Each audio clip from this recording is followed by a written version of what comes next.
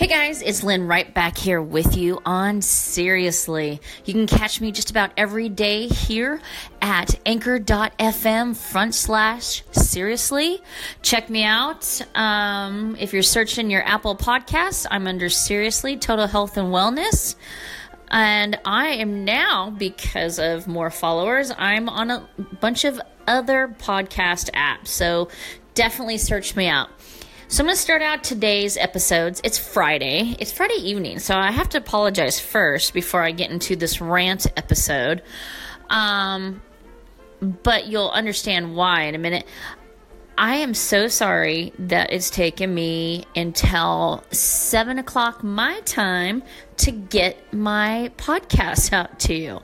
I usually like to get my podcast done in the morning. Usually life gives me enough material, but today I had some stuff I needed to attend to, mostly automotive. First and foremost, I got to give props to the wonderful guys at Rossi Brothers in Hollister who are always taking care of my car and just mindful customer service. That's what I call it, mindful customer service. But let's go the other side of that for today's episode of Rant. Could someone please tell me who wrote the service book, that holy grail that the dealerships in their service departments charge by? Because I would like this book for my life so I could charge, or actually overcharge for shit. I had work done at a dealership. Literally, the part, because I looked it up, the part, $35. Okay. They had my car literally for an hour and 10 minutes. But the booked price for this procedure was $575 fucking dollars. Are you shitting me with this right now?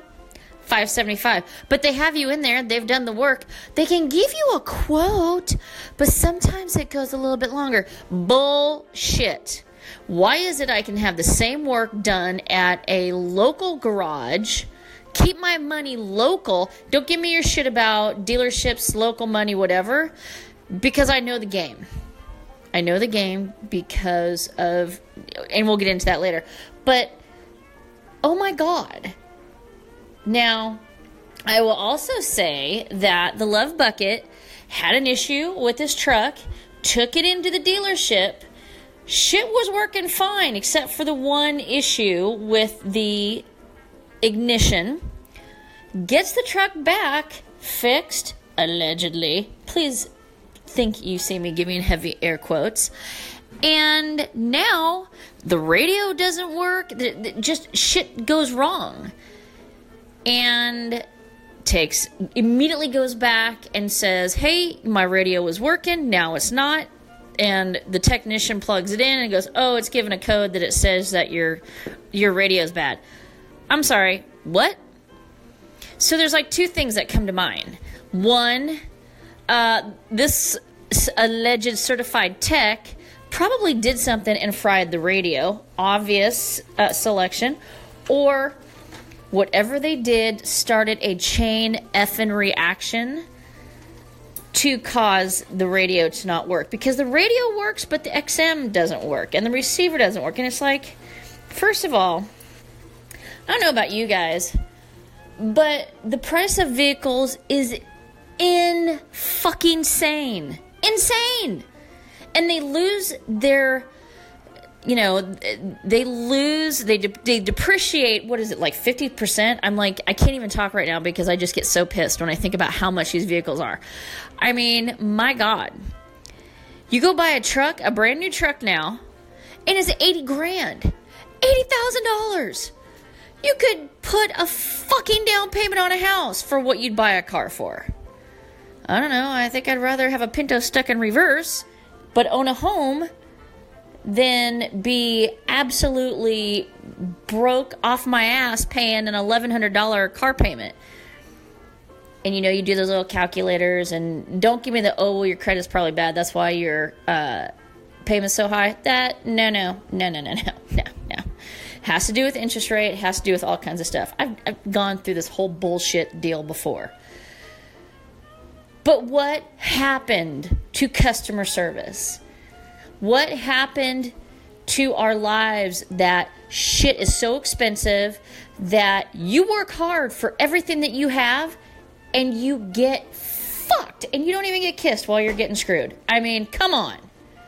Yeah, it's a full-on rant today, ladies and gentlemen, boys and girls. But I don't know about you, but I'm freaking tired. Now, I get it. The people that own the dealerships, they're not in it for charity. That's fine. But maybe it's high time that we take it to a higher power.